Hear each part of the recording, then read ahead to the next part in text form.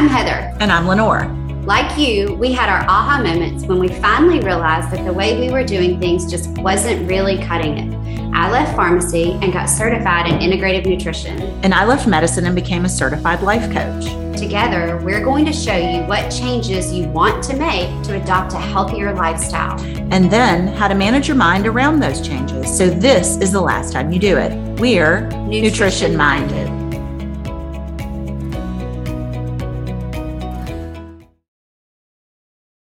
Okay, so what do we want to talk about today? There's such a lot of things we could talk about. I love when you said earlier something like, if you have a brain, I can coach you. Oh, yeah. I really think diet and nutrition is the majority of a brain thing. Yeah, I completely agree with that. I have so many people that come to me and they are just stuck, like so stuck. They've tried every single diet. They've tried all the rules and all the things. And, maybe one thing works for a little while, but it never works forever. Mm-hmm. I don't know anybody that can name that one thing that they're like, oh, it totally worked the first time I tried it. And it's been great forever. Yeah. And we were actually talking about that because when clients say to me, I can't lose weight. And I say, well, how many times have you tried? Oh, 7 or 8. I've done 7 or 8 different things. And I say, good. We know it doesn't work. Yes. You've already tried 7 or 8 things that did not do it for you. And so we don't have to do that again. Good. And the first time I heard that, I thought, how is that good? But it's good because if you look at it as I have that experience behind me, I have that practice, next time I'm going to nail it, you're much more likely to nail it and actually get healthy. Yeah. And I love that we know what doesn't work. That is such a failure mindset that it didn't work for me. And we always focus so much on what didn't work and trying to force like the round peg in the square box kind of thing. Right. Like trying to force that. Well, it worked for all these before and after pictures that I've seen and all these other people that I've seen. It worked for them. Why doesn't it work for me? What's wrong with me? Yeah. And that's just marketing. That's just, the before and after pictures are not the vast majority of people who've tried a certain program or whatever. And a lot of times people will say, I fell off the wagon. Like it didn't work and I can't do it.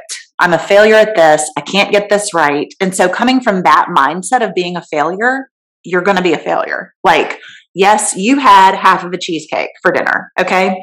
That's a circumstance. That's a neutral event. You can either make it mean that was a really good cheesecake. I enjoyed that. Or you could make it mean I'm a complete failure. I'm never going to get my act together. I'm always going to be unhealthy. Okay, so let's talk about the 80-20 rule. Okay. I feel like personally the 80-20 rule is way too restrictive and it allows for more failure than not. And so follow me here. So we start off Monday. Hey, right? Okay, I'm in an 80-20 this week. I'm in 80-20 this day, right? By Wednesday, we have been like so much like, I have to follow this, I have to follow this, I have to do this, I can't have that. Right, restricted. Yes, I can't do it because I'm going to allow myself the 20% to be Friday and Saturday.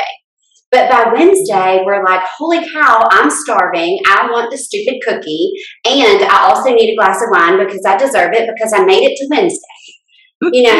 And then we have the glass of wine and the cookie. And then Thursday morning, we're like, well, heck. I ruined it. And so now Thursday, I'm not going to do well because I ruined it Wednesday night.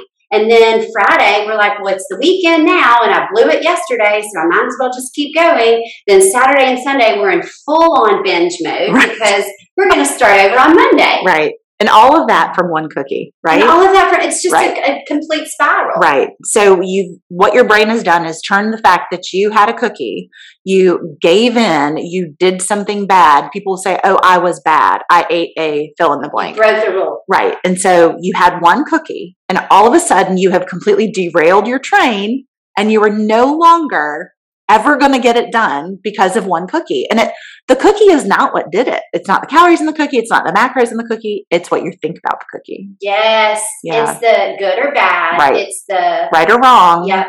Fail or success. Like I've totally messed up. That's the mindset people have. So how do I fix, quote unquote, how do I untrain that mindset, and how do I retrain my mindset Right. to that cookie's neither good nor bad? Right. So the first thought that I would recommend everybody have is realizing that your thoughts are not you.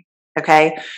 That was mind blowing to me, even as a physician. But the way I finally understood it was realizing people who are mentally ill, like truly mentally ill, somebody you see on the news who thinks he's Jesus Christ. He's not Jesus Christ. Okay. He thinks he is. In that instance, it's very easy to look at that person and say, okay, he is not his thoughts, right?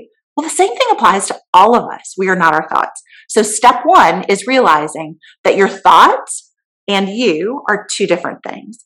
The next step is realizing that everything that happens is neither good nor bad. It is neutral. It is something that happened. And where we get with our results, what we get in our lives is not from what happened to us. It's what we make of it.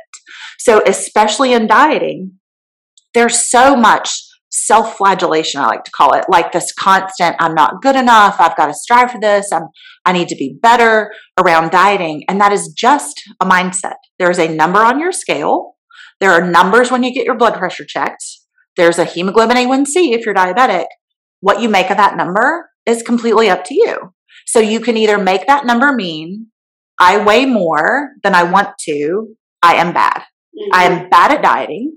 I need to be better. I need to do so. I mean, you could speak to that more than me, like what your clients say when the number on the scale is not what they think it should be. Oh my gosh, you can ask my clients. My reaction when they say I weighed myself is that number is complete BS. It only shows you your relationship to gravity. Right. It doesn't show you things like what you right. said. Like, it doesn't show you if you have diabetes. It doesn't show you what your A1C is. Yeah. And I love that. The only thing your weight shows you is your relationship to gravity is awesome, because that completely takes all of the thinking out of it. Yeah. I mean, that statement is like, your weight's a neutral thing. It's totally irrelevant. Just tells you how much pull you have on the earth. Yeah, like, right. So if you start to look at the number on the scale as a neutral thing, you get to pick what your results are. Now, what I mean by that is not, I weigh 300 pounds, but I'm going to magically become 150 today. What I mean by that is you can make that 300 pounds mean I am going to get healthy. You can make that 300 pounds mean there's no hope. You can make that 300 pounds mean anything in between. So you literally can take the number on the scale, decide what you're going to think about it, and then that gives you a feeling. Like if you look at that and you think, feel overwhelmed.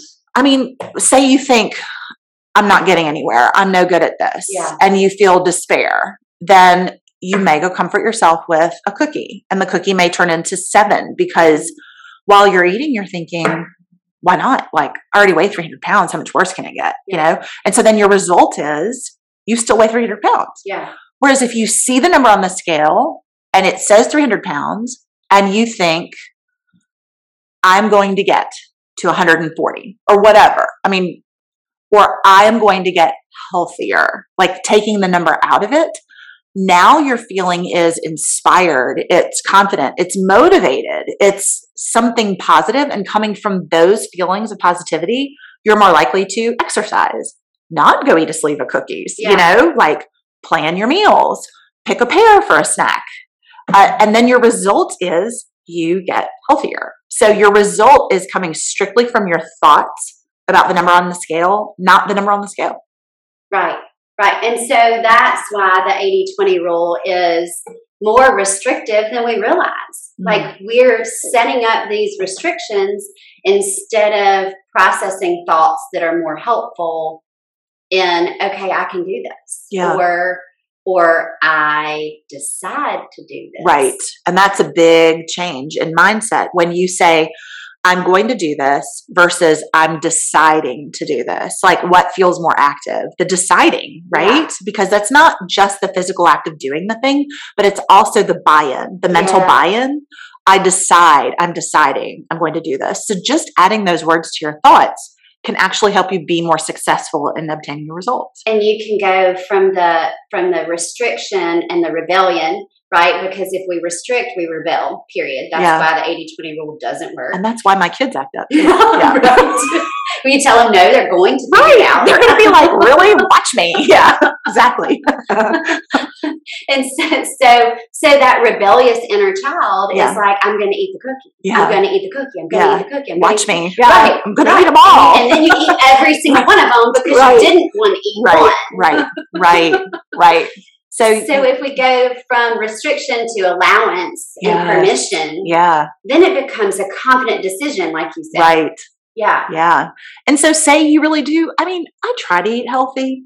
I don't know what percent of the time I actually eat healthy, but there is a really good cheesecake at Atlanta Bread Company. It's a chocolate cheesecake with caramel.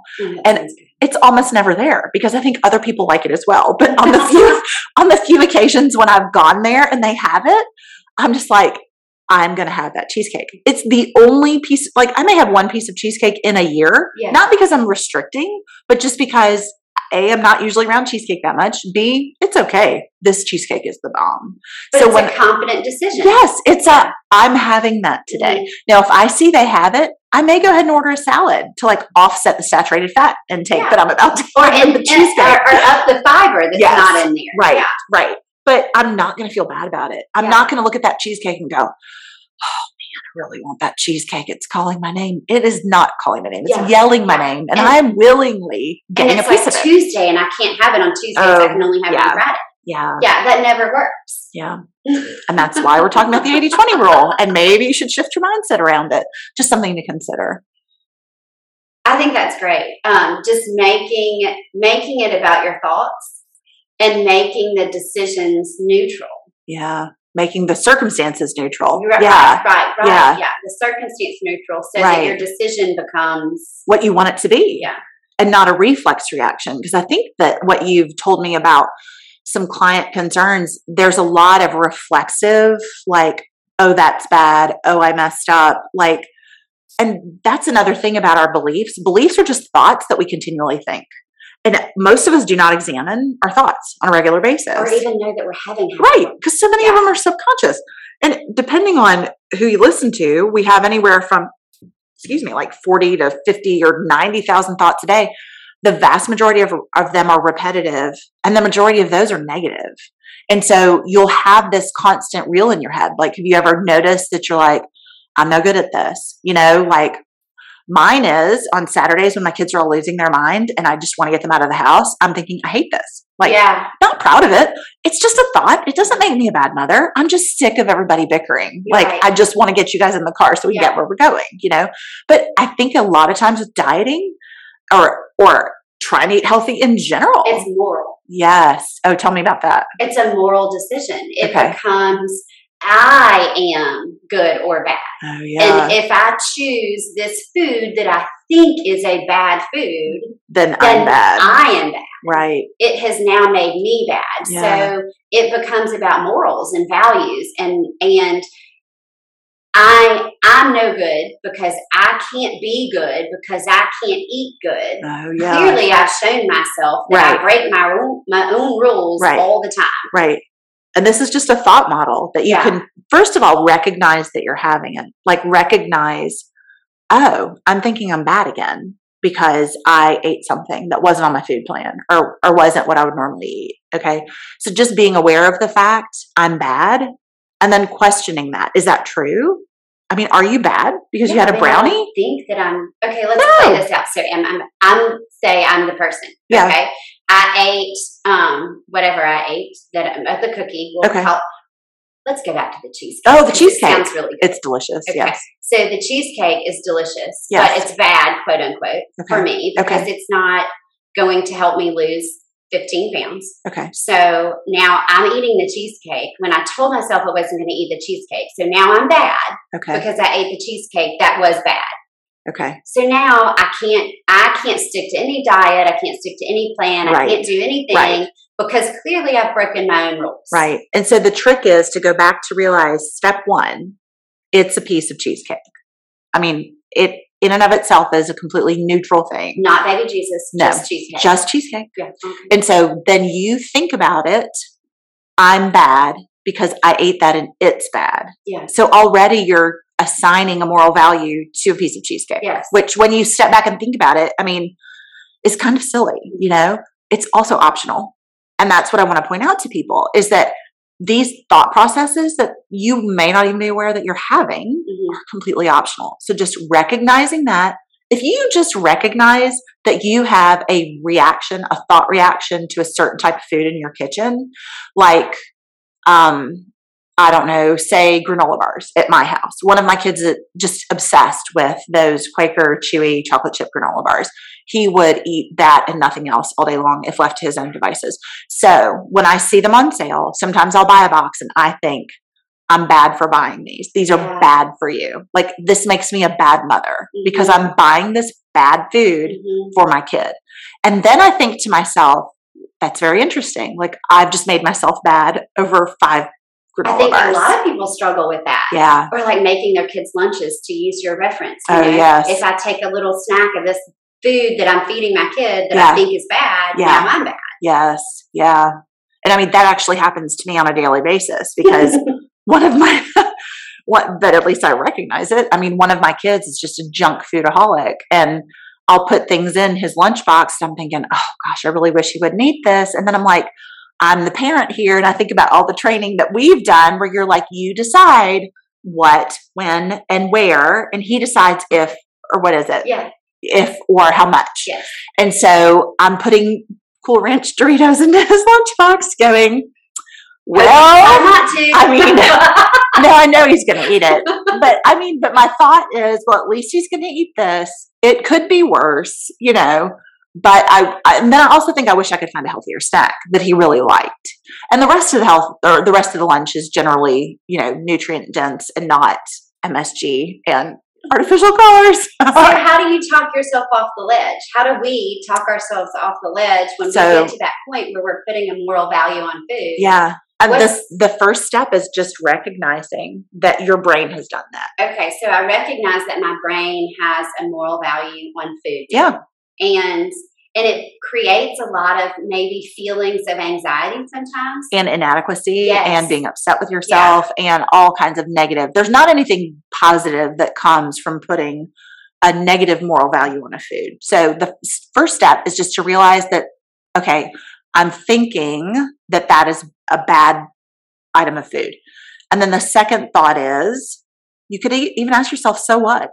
So what? So what? Yeah. That's not the most nutritionally dense thing I could have put in my son's lunchbox. This is how I worked through it this morning. Yeah.